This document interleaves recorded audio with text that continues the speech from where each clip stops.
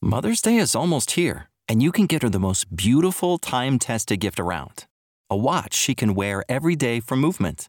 Whether mom's into classic dress watches, rare and refined ceramics, or tried and true bestsellers, Movement has something she'll love.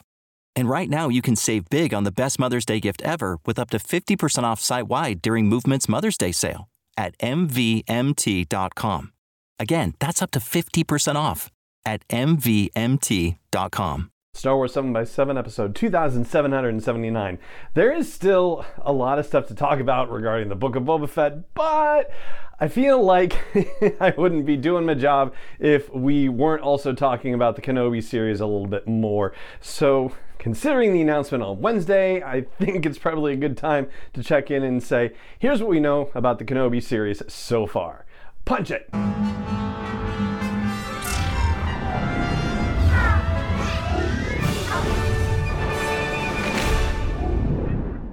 Hey Rebel Rouser, I'm Alan Voivod and this is Star Wars 7x7, your daily dose of Star Wars joy, and thank you so much for joining me for it. So, the Kenobi series. Yes, the big news on Wednesday during the Disney investor call was that Bob Chapek set a date for the debut of the Disney Plus series. It would be May 25th, not as some folks have been hoping for May 4th, not as I had been counting on a March premiere. So that actually throws the whole Disney release calendar up into question, basically, because yeah, if they're waiting for Obi-Wan to debut in March, then that kind of pushes things out, and we don't know when the Bad Batch season 2 is coming, and it seems unlikely that they're going to run it concurrent with a live action series. So yeah, this kind of puts some stuff up in the air, but we'll get to that eventually. For now, we'll just focus on the Kenobi series itself.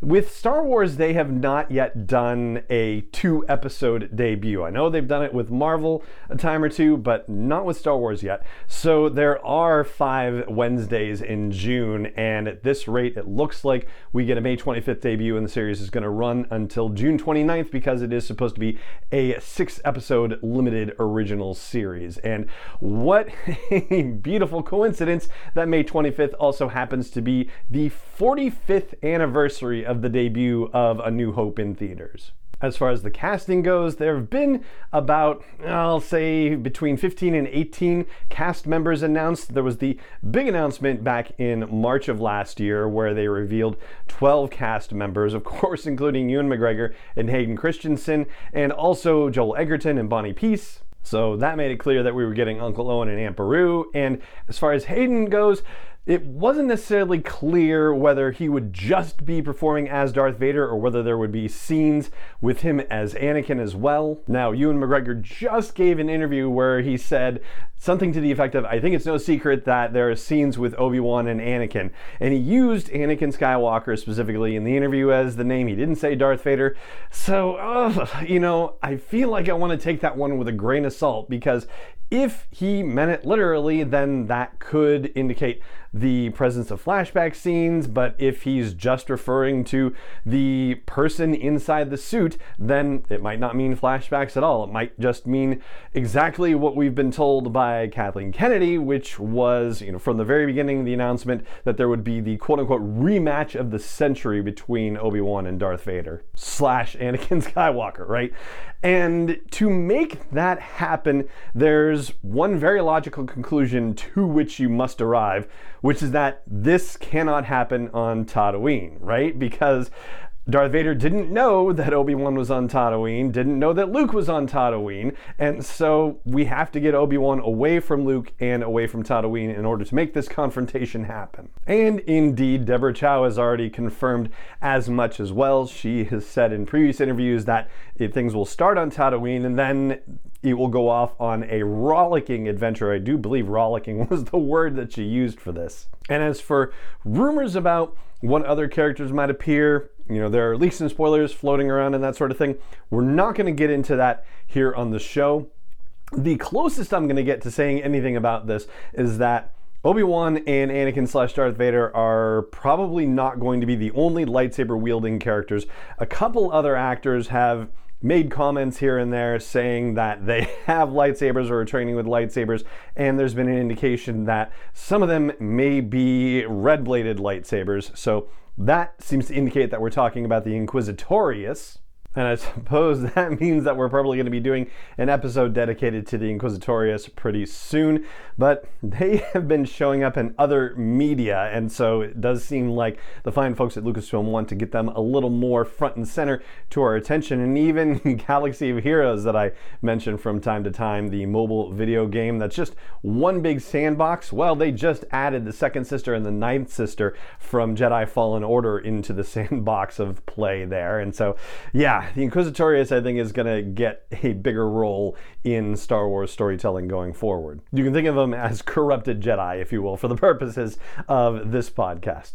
So the other thing I wanted to flag for you is the timeline on this. This is supposed to be taking place 10 years after the events of Revenge of the Sith, which puts it at around 9 BBY, and there's not a heck of a lot documented that's happening in 9 BBY, but we can kind of give you at least a little bit of a placement. First of all, this will take place then the year after the main body of events in Solo: A Star Wars Story. And so to tie it into the situation with a Rebel Alliance, well, that doesn't really yet exist, but if you'll recall from Solo, Enfys Nest gets all of that coaxium. What she ultimately does with it is give it to Saw Gerrera and his partisans, who are in operation at this point, though we don't know a lot about their activity. Basically, they're waging guerrilla warfare in their own small way against the Empire, and a young Jyn Erso has been training with them for about 4 years, so she's maybe around 12 years old at the time. And this is also roughly around the time